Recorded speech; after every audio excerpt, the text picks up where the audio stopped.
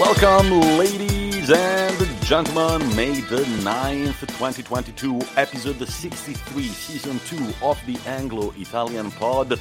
Before we start our episode, please remember to follow us on Instagram at Anglo-Italian Pod, on Twitter at Italian Anglo Pod, to add us and subscribe to us on YouTube, Twitch, LinkedIn, and whatnot. And finally, to give a cheeky little follow to our one and only sponsor at the Sports Club Maps. As always, I'm Tommaso, and I'm joined by my very good friend and co-host, Mr.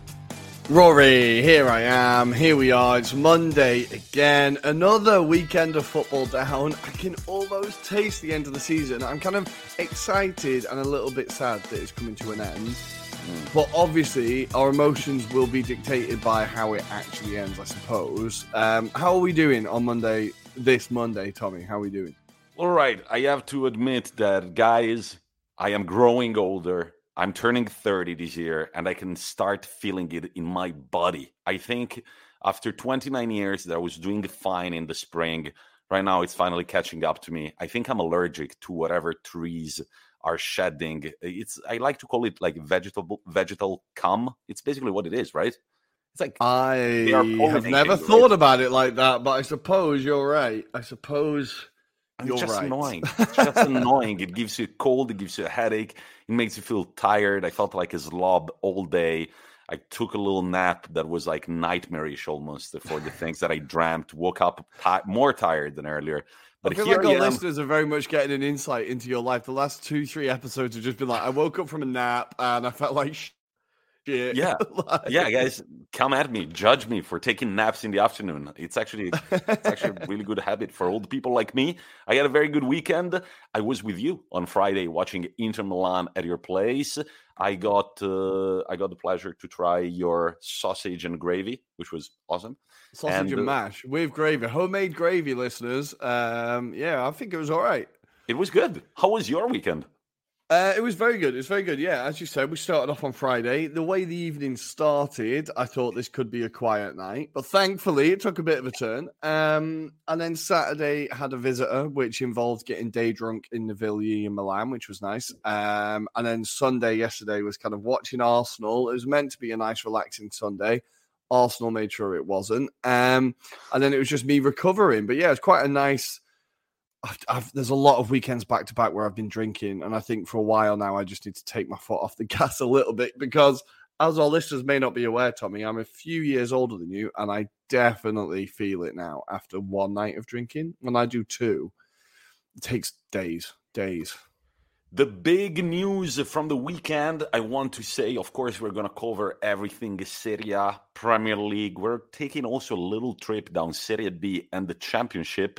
But I think that the big headline that we should start this episode from is Erling Haaland done and dusted to Manchester City. Thoughts?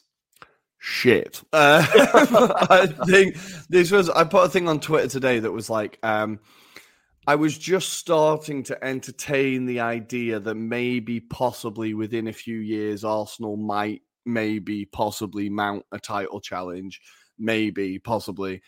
And then you get a new story like City sign Haaland, and you're like, no matter what we do, they are just going to buy the best players in the world, and we will always be a little bit behind. I think, obviously, I don't need to talk about why this signing could be a great thing. He's one of the best strikers on the planet. He is only 21 years old, 22 years old. It's one of those names that don't turn numbers as quick as you might think. Like, it's one of those players you check their age and they're still like 20, 21. Yeah, yeah.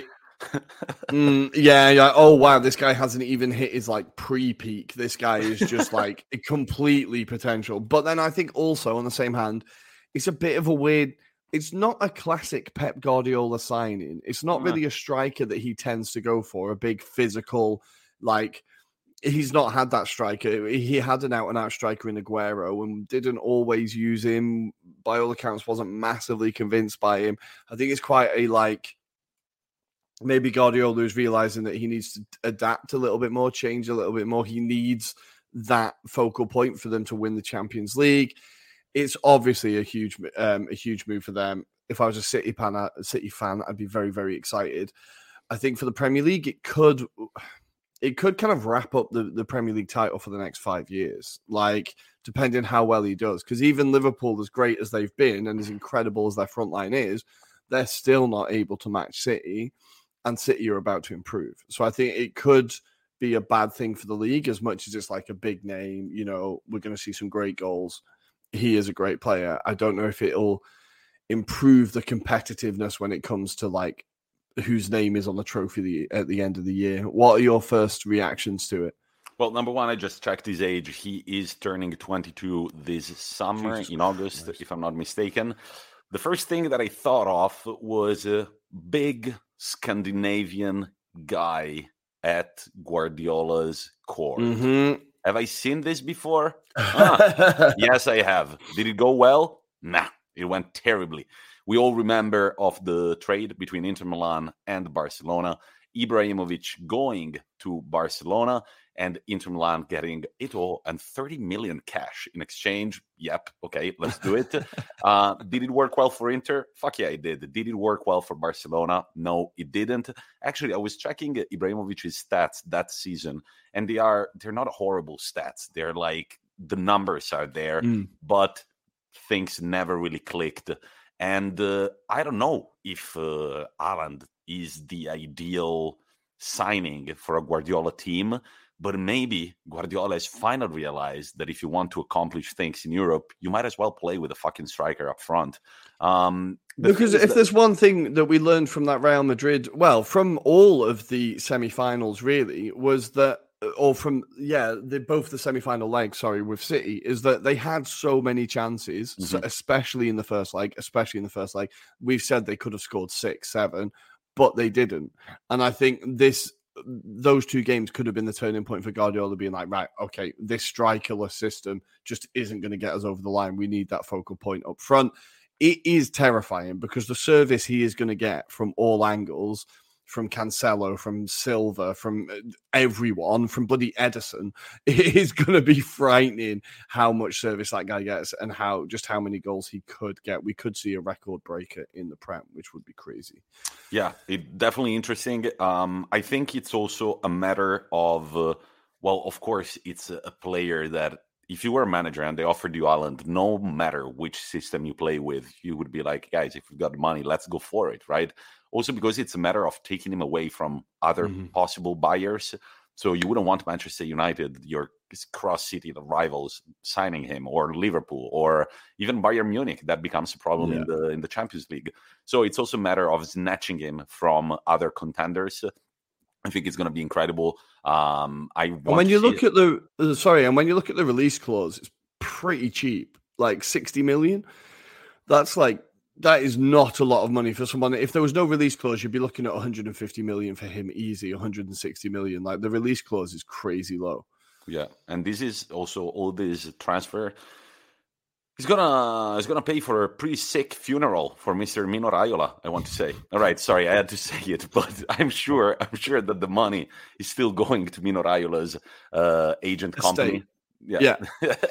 And there are rumors about Ibrahimovic possibly taking over Mino Raiola's business in the future. Yep. Wow. Ibra moving into an agent.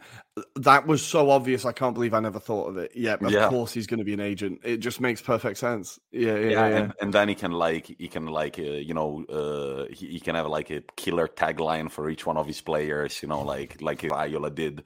I can see that happening. So Haaland coming to the Premier League, that's not going to be until next season. I haven't read Fabrizio Romano saying here we go yet, but it feels he has tweeted within the last hour or so. Yeah. All right. Here we go. It's happening, but not until next season. We're still in the 2021-2022 season. Rory, what have you got to tell us from this weekend? This weekend, we're going to stay with Man City for a little bit.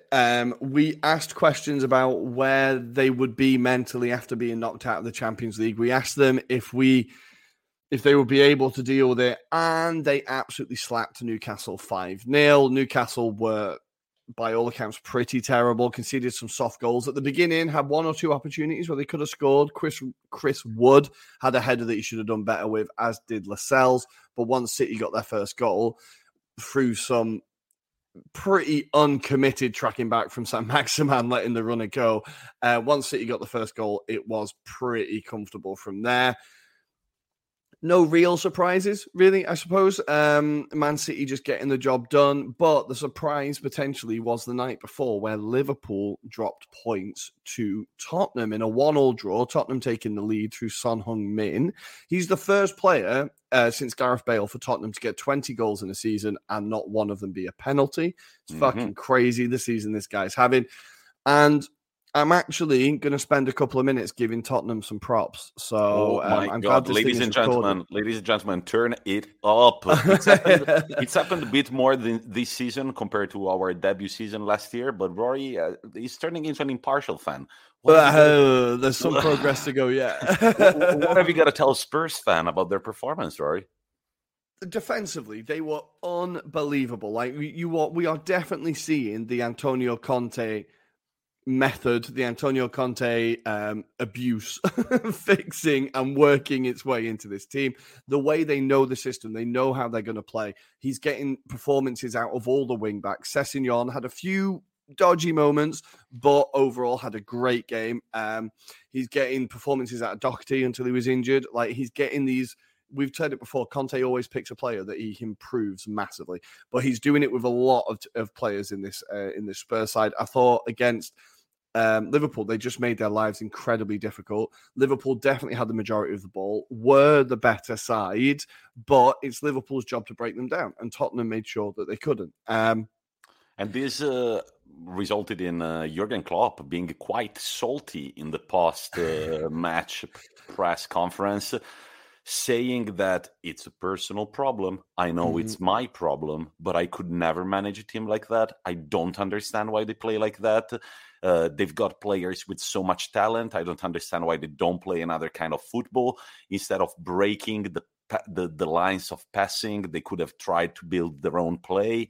What do you think about all this wordiness in the post-match press conference? For a team that pride themselves on like the detail and scouting other players and scouting teams and knowing, preparing for teams, have they not watched a single game that Tottenham have played against City or against them earlier in the season? This is how Tottenham play. This is how they beat Man City twice. Like, you cannot be surprised by the style of football they played. And then you can't be surprised when it works. I feel like it's Jurgen Klopp's job to figure out how to get around that.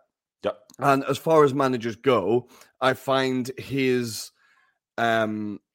bitterness after games when a team hasn't just bent over and let them win like Arsenal usually do, how bitter he gets about it, I find it really irritating. Both him and Guardiola have this habit. Now, on one hand, you can say, well, they're elite managers. That's what elite managers have always been like. I'm sure, without looking through my rose-tinted glasses, Wenger was probably pretty bitter when we lost games. Ferguson was definitely bitter when he lost games.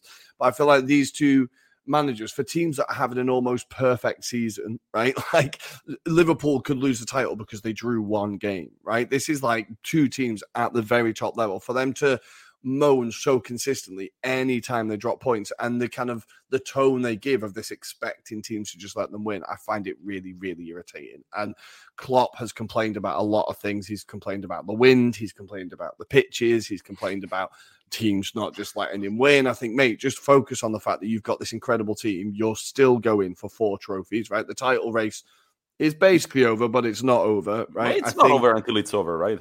Well, exactly.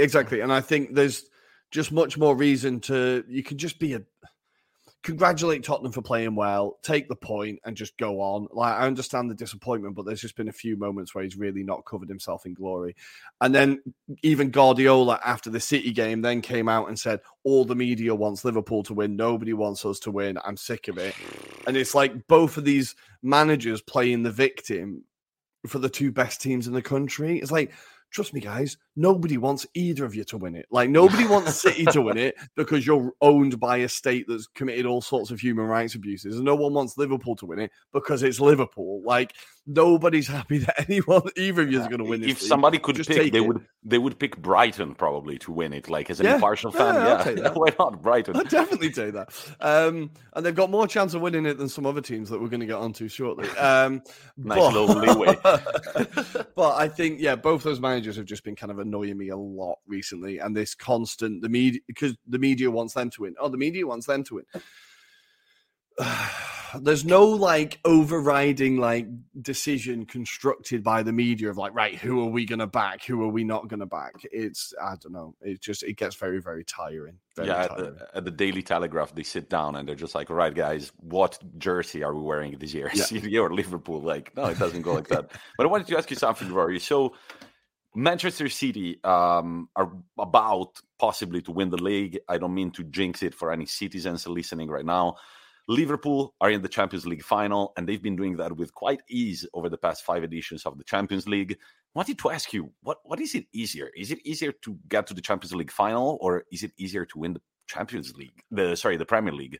Because Liverpool seem to be struggling quite a bit with one, despite having a great season, and do the other one quite comfortably. For Man City, I want to say it's the opposite. What do you think?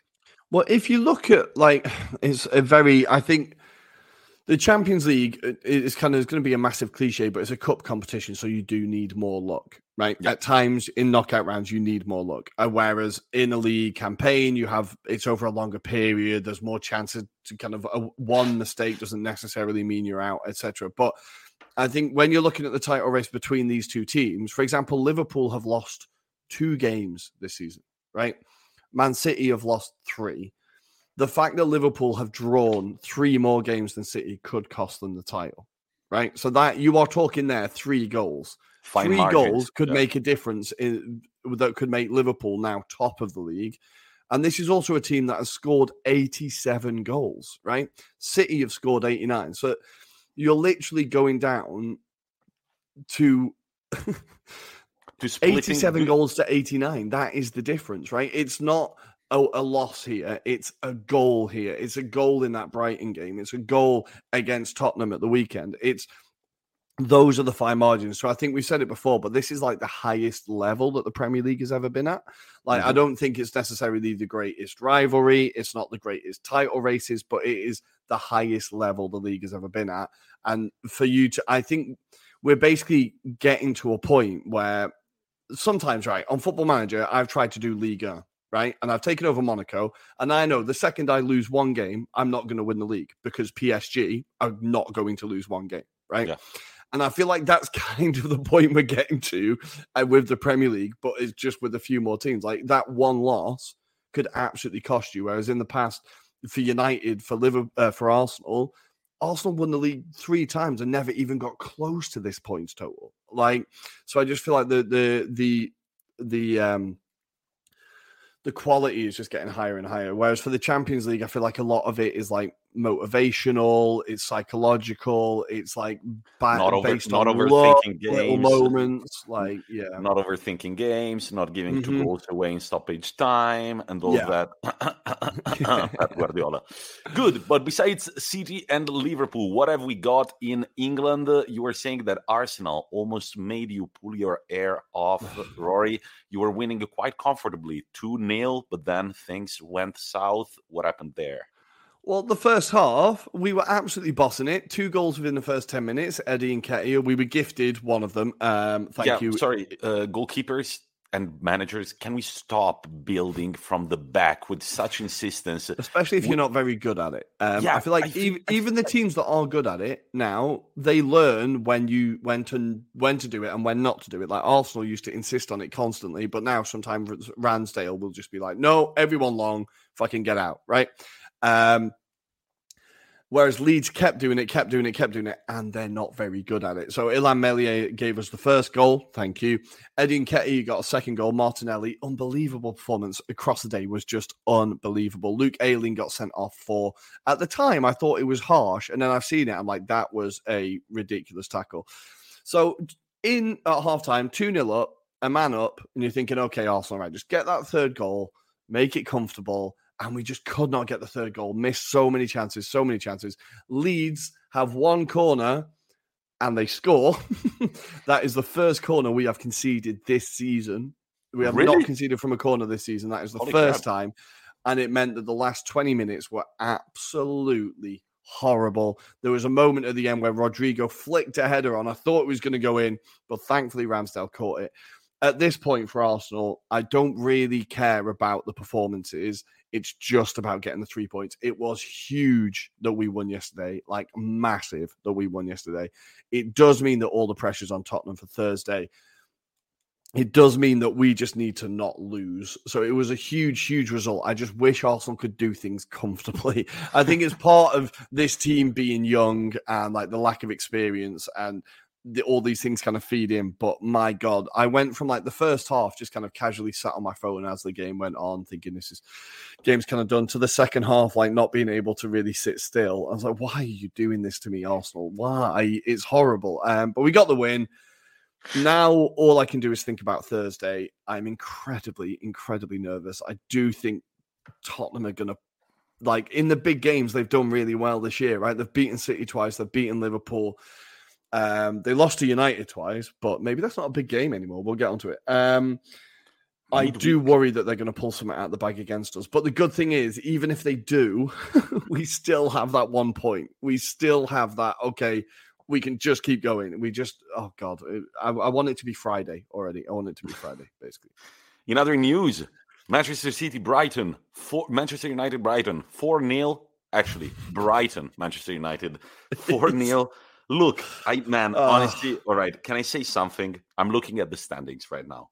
Brighton are in 9th place, 8 points shy of Europe.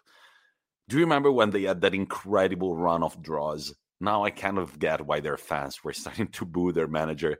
If they had only won 2 of those games, man, right now they would be 4 points away from Europa League, from Conference League action, and that would get their fans on the tips of their feet. I think it would be incredible.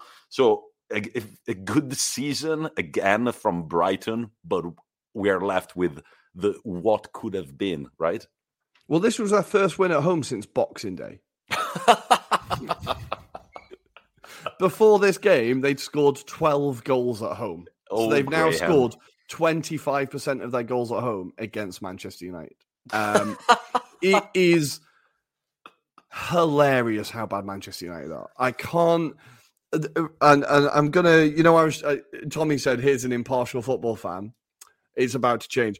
The amount of shit we got for spending 50 million on Ben White when United bought multiple Champions League winner Rafael Varane. Real Madrid do not sell players unless they want to sell players. And if they want to sell players, there's a reason. It's the same when they sold us Mesut Ozil. It's the same now they've sold you Varane. They knew that these guys' best days were behind him. He had an absolute shocker, but without singling him out, everyone around him had an absolute shocker. There was a moment where, before, I've talked about Ronaldo's attitude, right? And been like, you shouldn't be calling out your teammates on the pitch. You shouldn't be like shaking your head. You shouldn't be like... But honestly, at this point, I just think, yeah, Ronaldo is not the problem. Like, he was on the pitch and he just... I think when they scored the 3rd goal or the 4th goal, it was just a long ball over the top and he gets through, scores a goal. And Ronaldo's just like... Yeah, and he's just laughing to himself. I'm like, yeah, man, actually, I kind of get it. There's nothing you can do. Like, you're just going, what am I surrounded by? Like, I think so many of those players have been overrated for years. People were telling me that Lindelof is a great defender. People were telling me that McTominay, there's a good midfielder in there somewhere. People were telling me Maguire's up there. People were telling me Wan-Bissaka should be in the England team. A lot of these players are absolutely awful, and it is going to take years to get rid of them because, as Arsenal learned, we had so much shit that had been shit for years that everyone had seen be shit, and it's impossible to sell those players because guess what? Nobody wants to buy shit players.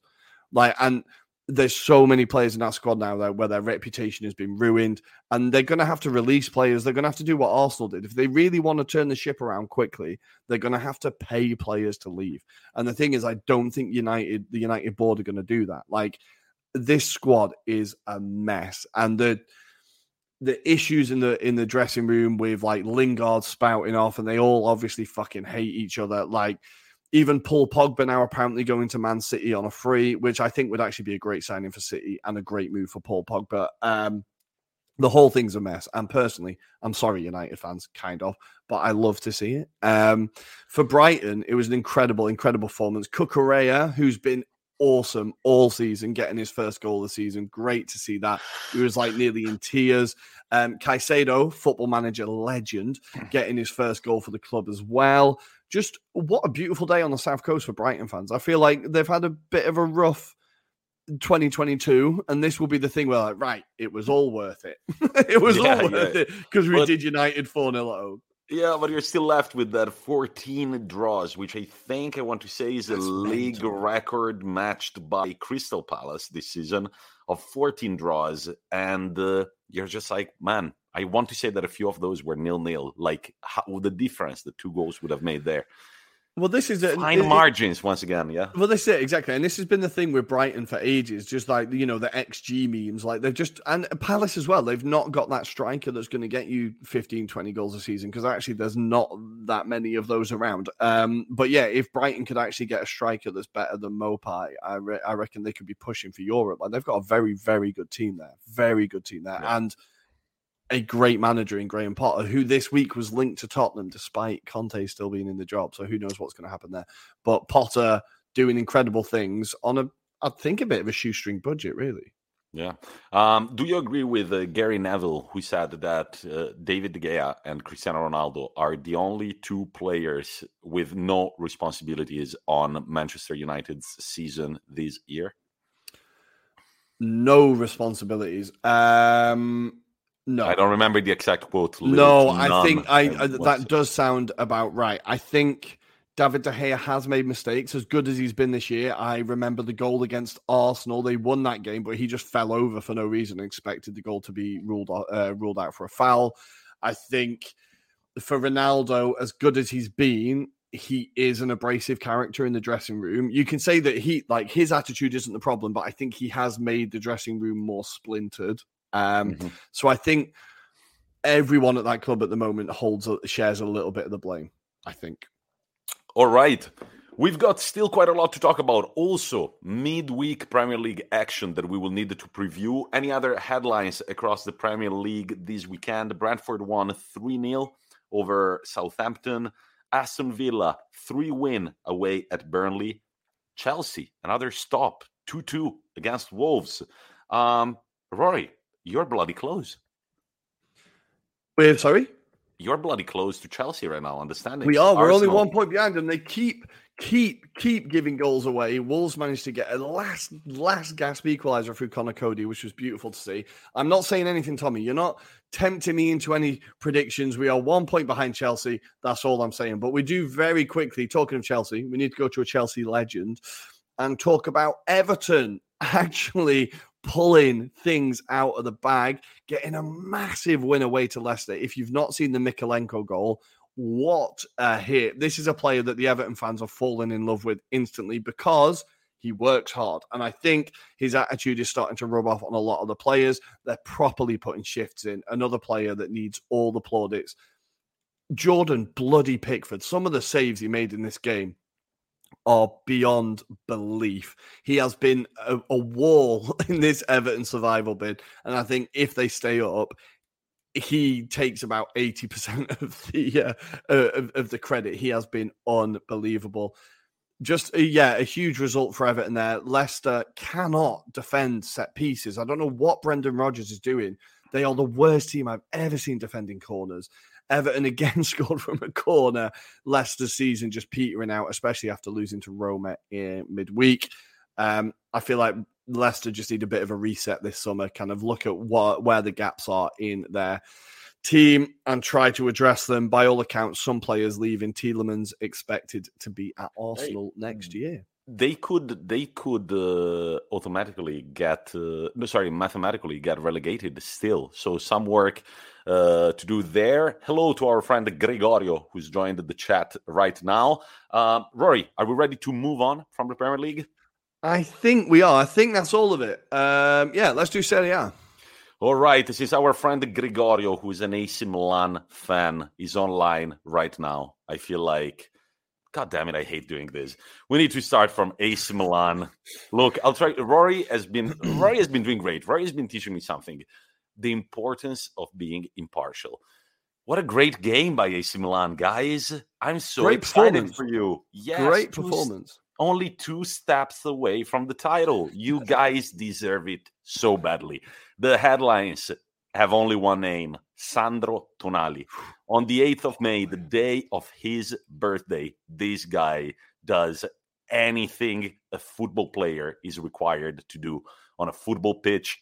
He scores 2 goals, assisted by a certain Rafael Leao, that now I think Rory is fully on board with. Definitely.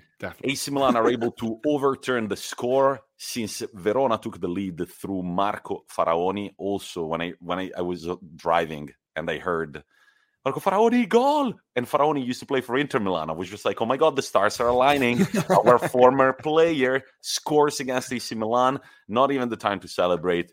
Tonali makes it 1-1.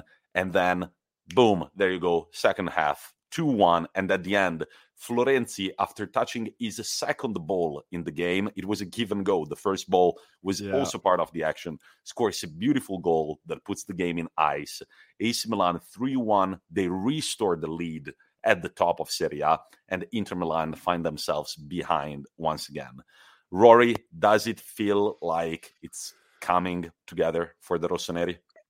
I thought last night was a very, very, very big test, and they made it look pretty comfortable. I think their next 2 games coming up are Atalanta and Sassuolo. If there's one thing we know about Atalanta this year is that they've been very disappointing, and I wouldn't expect them to do much. Sassuolo, I think, is your just clutch onto that straw for as long as you can, because I think last night, if Milan were going to slip up, it was going to be last night.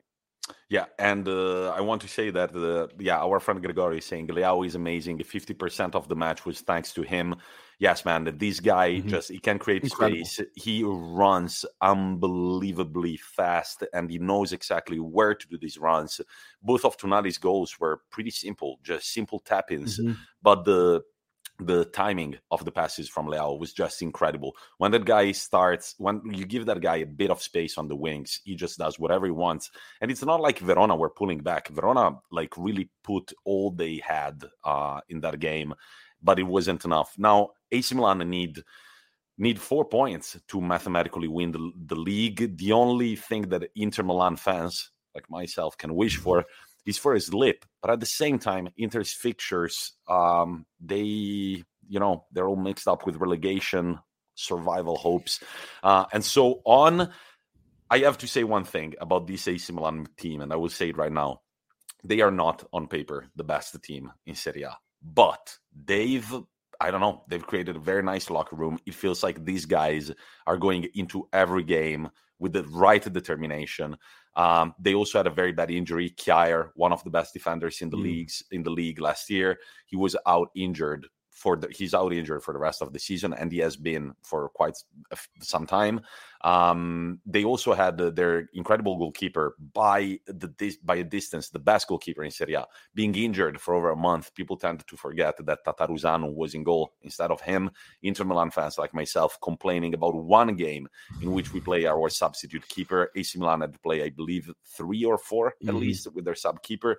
He did great. He even saved the penalty on Lautaro Martinez, which could mean winning the title at the end of the season. So I have to say that Pioli has put on quite the band together.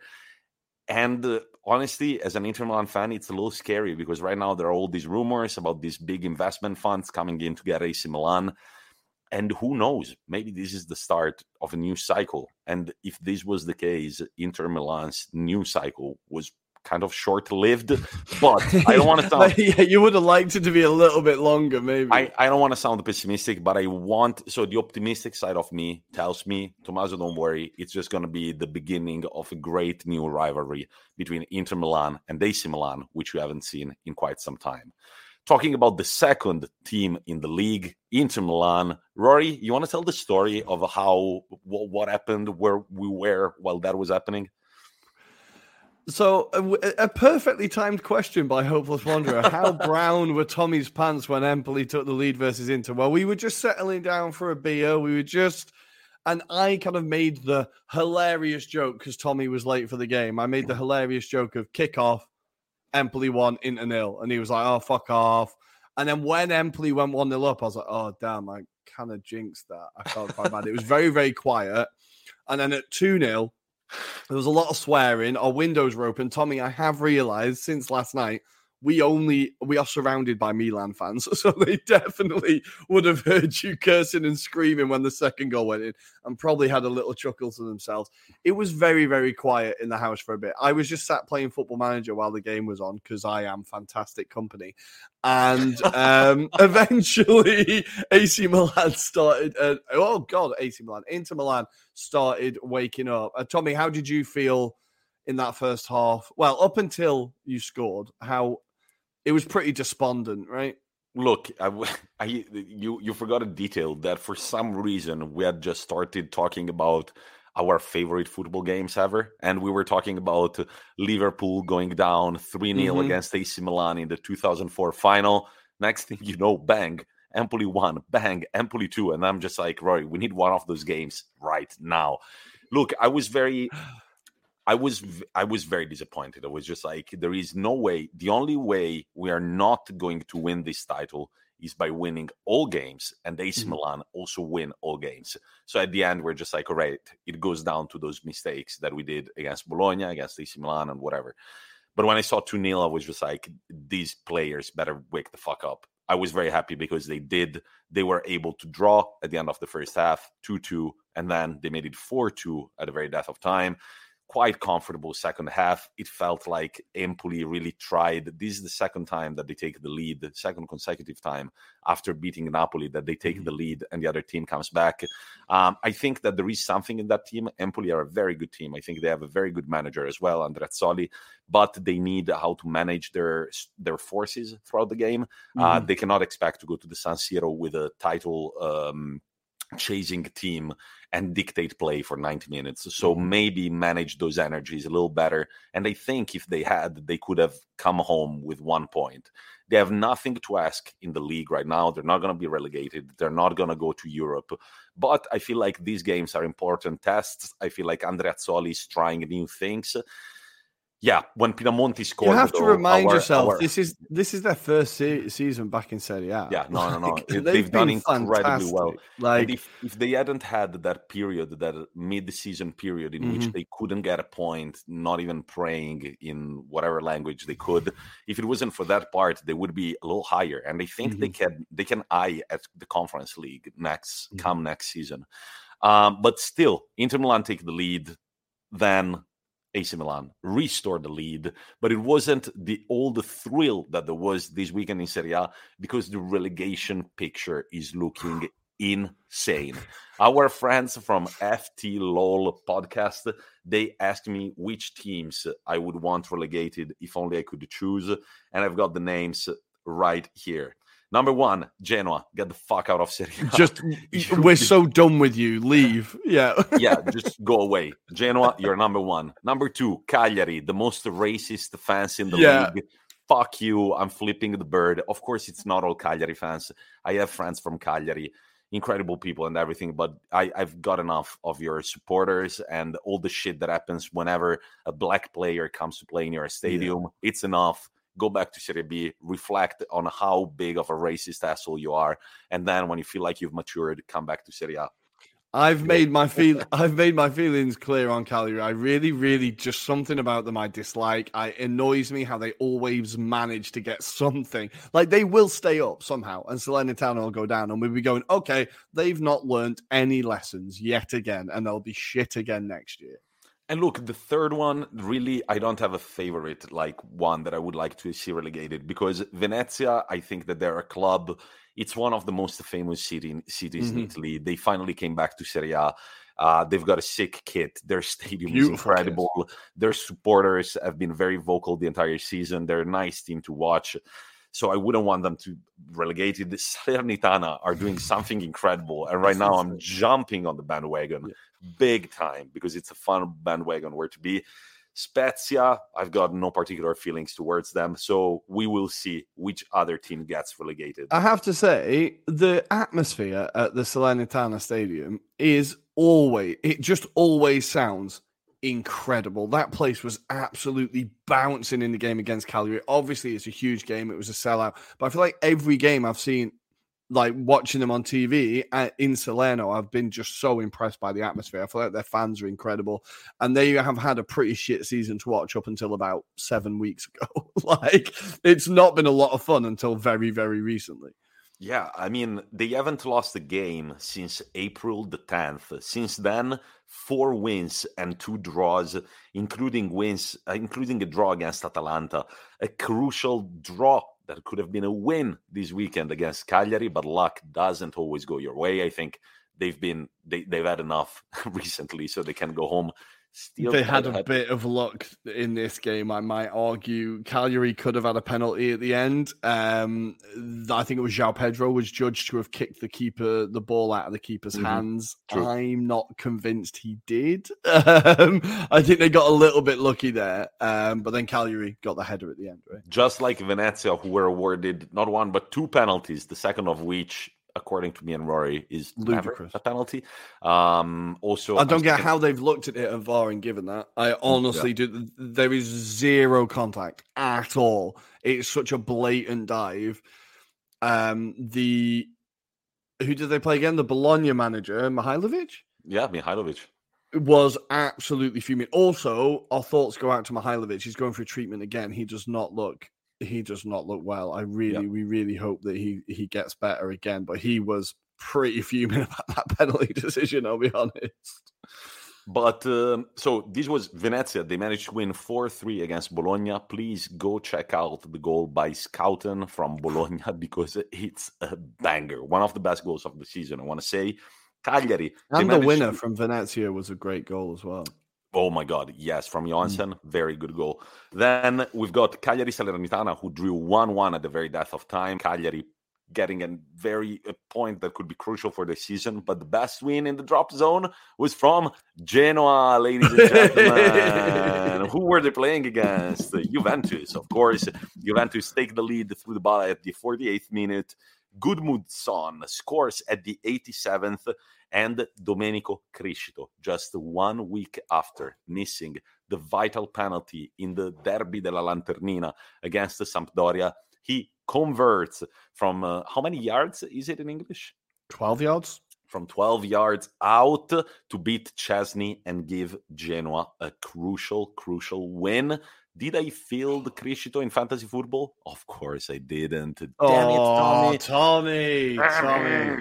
Speaking of benches, I was very happy to see Vlahovic taken off and looking really pissed off and realizing that he might have made the wrong choice. Ooh. Agent fees on always the right thing to follow. I saw like a lot of Arsenal Twitter now is being pretty like gloaty about it. Like, Arsenal approached you with a dossier of how you're going to fit into this team, how we're going to build a team around you.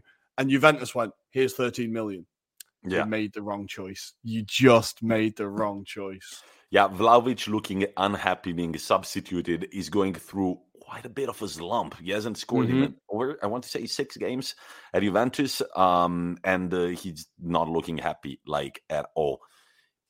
Apparently, he's found out what Allegri's football looks like, and it's not ideal for him. Yep, I feel like agents should maybe learn about tactics and learn about philosophies, and not just are they going to pay me 20 million? Are they going to pay me 10 million? And if it's a bloody big if, and if I was a high-profile professional footballer, I would be hiring an agent who knows about bloody football, because there is no striker in the world that looks at Allegri and goes, he's going to improve my game. Like, it's just not going to happen. No, not at all. By the way, he hasn't scored in 5 games. I will correct myself.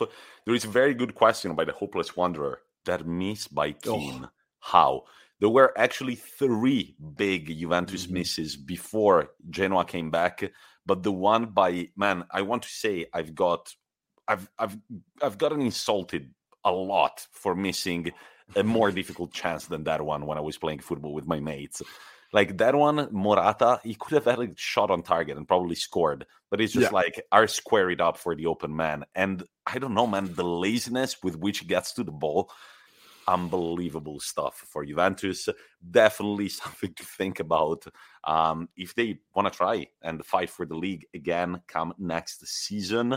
However, we have to say, in other news, the remaining games for Cagliari are going to be against Inter Milan and the last match day against Venezia. For Salernitana, the next games are against Empoli and Udinese, absolutely doable.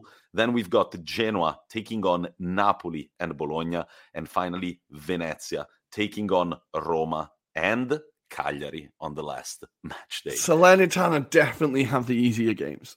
Yeah, they definitely have the easier games. They're playing against two teams that are playing for nothing, right? Empoli, they played in Serie B last year. They're safe. And Udinese, they're a pain in the arse, but they've got nothing to play for. Salernitana definitely have it in their own hands. I think Cagliari are...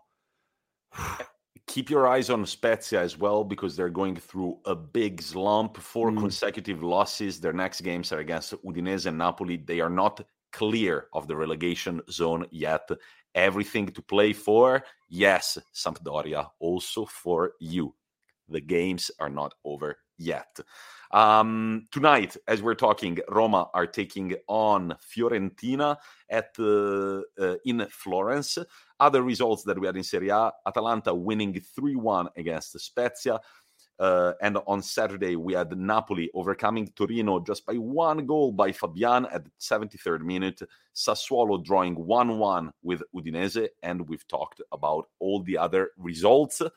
Yes, we need to talk about, just very quickly, Pasalic at Atalanta is kind of going under the radar a little bit. I feel like every year there's a player that jumps out at Atalanta, and this year it's Pasalic. He's scoring some beautiful goals. He's scoring quite a few goals. I feel like he's going to be someone that, if Atalanta can improve a bit next year, because they have been very, very inconsistent, very disappointing, but he has been a bright spark, and maybe some other teams will be looking at him. I've been really, really impressed by him. Really impressed by him. The magic may be over at Atalanta with Gasperini. I think there might be a change in the bench come next season, the end of a cycle. And I want to say that Gasperini knows that to give their fans what they deserve, a win against AC Milan would be huge. So good luck, Atalanta, next week when you get to play AC Milan at their home on the last match day that AC Milan will play at home.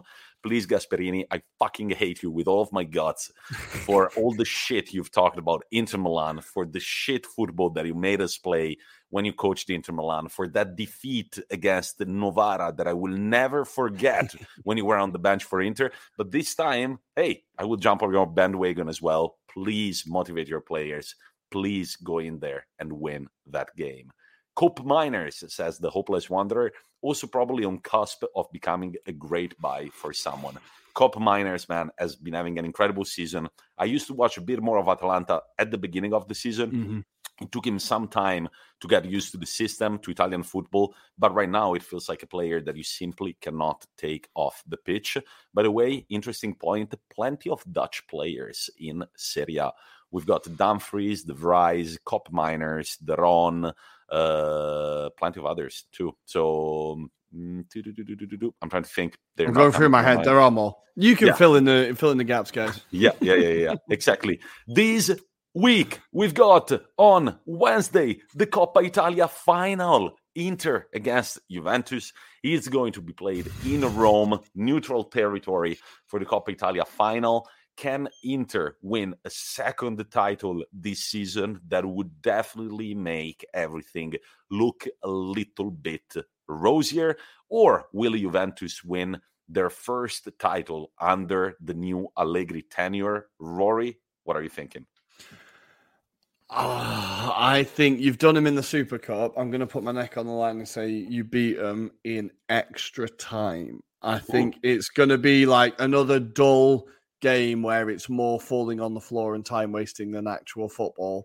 But I think Inter will have the determination, especially now the Scudetto might be slipping away, that the Inter team are going to be extra driven to win this, and Juventus cannot attack. So I think Inter will snatch it. Like, Tommy, you want to win this, right? You like, this is important, right? Yeah, fuck you, Gregorio. 3-1 Juventus. You don't want Juventus to win, Greg. Come on, we're your friends. We want Inter. You want Inter to win. Look, what was your question, Rory, again? Like, this is important, right? You want to win this. Like, the FA Cup for Arsenal is huge. Like, this must be huge. Well, we've talked about the fact that we wish Coppa Italia accounted for half of what the FA Cup accounts for in the minds of Italian football fans. What I know is that we haven't won this cup in 10 years, and I want this team to really get used to playing important games, clutch games, to go in there, dictate the play, and convince their fans. This would be our second trophy this season. And by the way, Inter fans, I know that I'm possibly one of the most pessimistic that there are out there, but I've heard people talking about failure this season. We went to the round of 16 for the first time in 11 years in the Champions League. We won a Super Cup against Juventus. We are in the Coppa Italia semi-final. If we lose this league, it will probably be by 2 points. So I think that it's definitely not a failure. This is definitely an important game.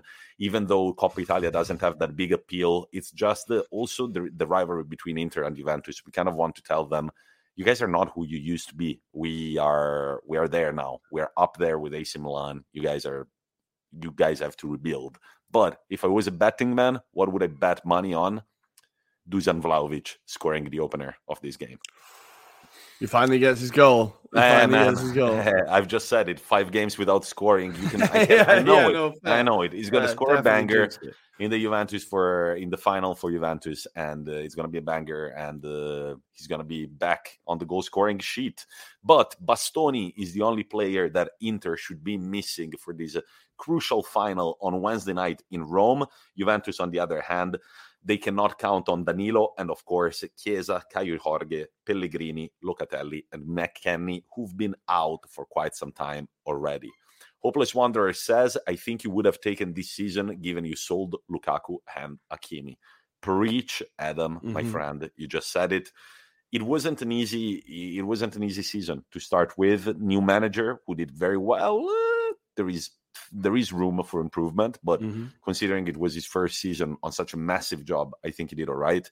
And let's come back next season with possibly a few trophies on our back and ready to rumble again. Midweek action in the Premier League, Rory. What have we got? We've got tomorrow night, we've got Steven Gerrard hosting his beloved Liverpool at Villa Park in a game that Liverpool, well, obviously need to win, right? They just need to win all of their games at this point. Then on Wednesday, we have Leicester City hosting Norwich City in who can defend set pieces the worst. Both of these teams are absolutely terrible at it.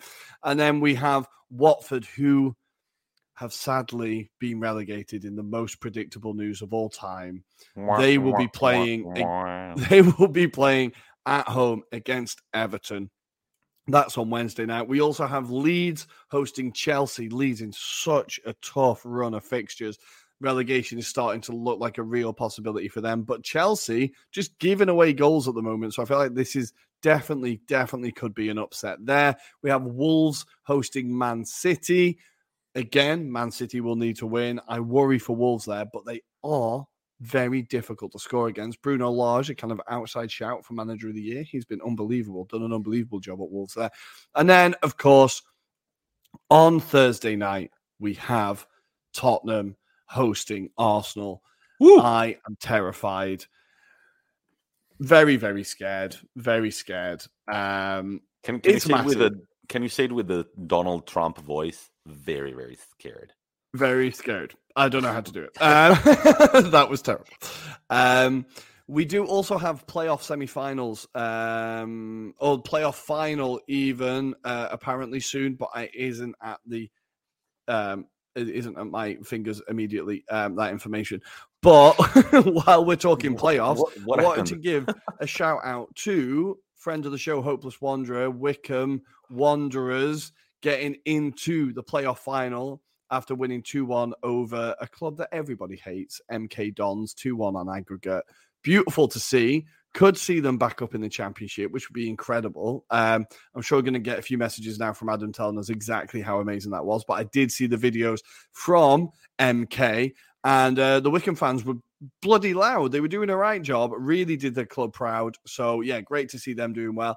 In the Championship, the playoffs have been decided. Fulham and Bournemouth have been promoted automatically because, of course, they have. Then we have Huddersfield taking on Nottingham Forest, a team that everyone would love to see back in the Prem. They've not been in the Premier League for 26 years, 25 years, I want to say. So it really would be good to see Forest back. And in the other tie, we have Sheffield United taking on Luton Town, who are the fairy tale of the championship season. I saw a thing that said their squad is worth 1.5 million. If you compare that to Fulham, which was 158 million, that really shows you just how incredible a job Nathan Jones has done at Luton there. Again, another historic English team. Would be good to see them up in the Premier League. And as we've often seen with the playoffs, the teams that sneak in at the last minute, because they tend to be in good form, they tend to be on a high, they do tend to do very well in the playoffs. The Championship playoffs definitely worth keeping an eye on, as always. Nice stuff. I want to say that we want to take a look at the Serie B as well. Cremonese, another team from Lombardia, going up again to Serie A after a long time. It features a player from Juventus, Mr. Nicolò Fagioli, which means Nick Beans, if you want to translate it in English. Over in the summer, friends asked him on a WhatsApp group chat, "Hey, Nick, are you going to Cremonese?" And he said, "Yes, I'm going to take them back to Serie A." Fast forward 6 months, they are back in Serie A. Cremona, city not far from Milan, I want to say 1 hour away. Maybe calls for an interesting road trip, Rory, to go watch Inter play against Cremonese. All over that. We were talking about Bari going back to Serie B. It's time for another Puglia team to go back to Serie A. It's Lecce. Guys, if you love Italian football, you need to be crossing your fingers right now for Bari to have an incredible season in Serie B next year. Come to Serie A, and for Lecce to stay in Serie A, because the Lecce-Bari derby is what we all need in our yearly schedule of football. Those two cities in the same region, they fucking despise each other. People, I've witnessed two friends from Puglia who didn't know each other, one from Lecce and one from Bari. I was just like, "Hey, you're going to love my friend. He's from Puglia." "Really? Where is he from?" "Lecce." "I'm not going to talk to him." I was just like, "What do you mean?" I went to the other one. "Hey, I've got a friend from Bari. You want to talk to him?" "No, man. Who the fuck is that guy?" And they were like eyeing each other from afar. And then I was just like, "Guys, why don't you talk?" He's just like, "Man, I just don't get along with people from Bari." It's beautiful. All those medieval rivalries. There was a story about Bari fans blocking off the motorway with buses to stop the Lecce fans getting home so they could attack them and shit. Like, this derby is intense. But that aside, I would love to see it in Serie A. I feel like, we've got the Salerno-Napoli derby, which is this crazy derby that's never been played, but we've seen them and the atmosphere has been incredible. It would be great to get another Southern derby in Serie A. Why not? Other teams that are the playoffs. Wait, do I have information about the playoffs? No, I don't. But the other teams that are going to be playing the playoffs are Pisa, Monza, Brescia, Ascoli, Benevento, and Perugia. Another two teams from Lombardia. So Serie A could possibly become a very heavy Lombardia league, but easier for us to go to away games, I guess. Right? My wallet will thank you. If another Lombardian team could get promoted, that would be great for the budget. Yeah. Indeed. Ladies and gentlemen, we've come to the end of the episode. Hopeless Wanderer. Maybe hearsay, but apparently has cannibalistic behaviors. Had to be locked up in a dressing room separately. Sounds bullshit, but reported on Sky Italia. Who are you talking about? Correa? What? Oh my God. Where did that come from? Sky Italia, apparently. Guys, breaking. We hope this isn't libel. Because that could be... Oh my God. All right. Well, that would... What a creepy... Yeah, okay. All right. I don't know what to say. Well, greatest way to end an episode. Adam, from the Hopeless Wanderer podcast. This is Adam Gipke from the Hopeless Wanderer podcast. This is the guy to blame in case this news was utter bullshit. If our lawyers are listening, contact him. Yeah. Yes, exactly. But guys, it's been a pleasure to see you. Go Inter on Wednesday night. Go Arsenal on Thursday night in the derby against Tottenham. This is it from us, episode 63, season 2. Remember to follow us on Instagram at AngloItalianPod, on Twitter at ItalianAngloPod, and to give a cheeky little follow to our sponsor at Sports Club Maps. We shall talk to you again on Friday. And here, Rory has managed to line up yet another interview. So, another interview to look forward to. That's it from me. Rory, anything to say? I'm off to Google Joaquin Correa because that is just fixated in my mind now. Enjoy your week, listeners, and hopefully on Friday's show, although I will not know the result on Friday's show, hopefully this time next week, I will be celebrating an Arsenal North London derby win. Come on, Arsenal, please don't let me down. But most importantly, if you see Joaquin Correa knock at your door, don't fucking open it, guys. All right, talk to you later. And thank you for being with us. To everybody who tuned in during our YouTube and Twitch live. See you soon on Friday. Bye-bye. Bye, guys.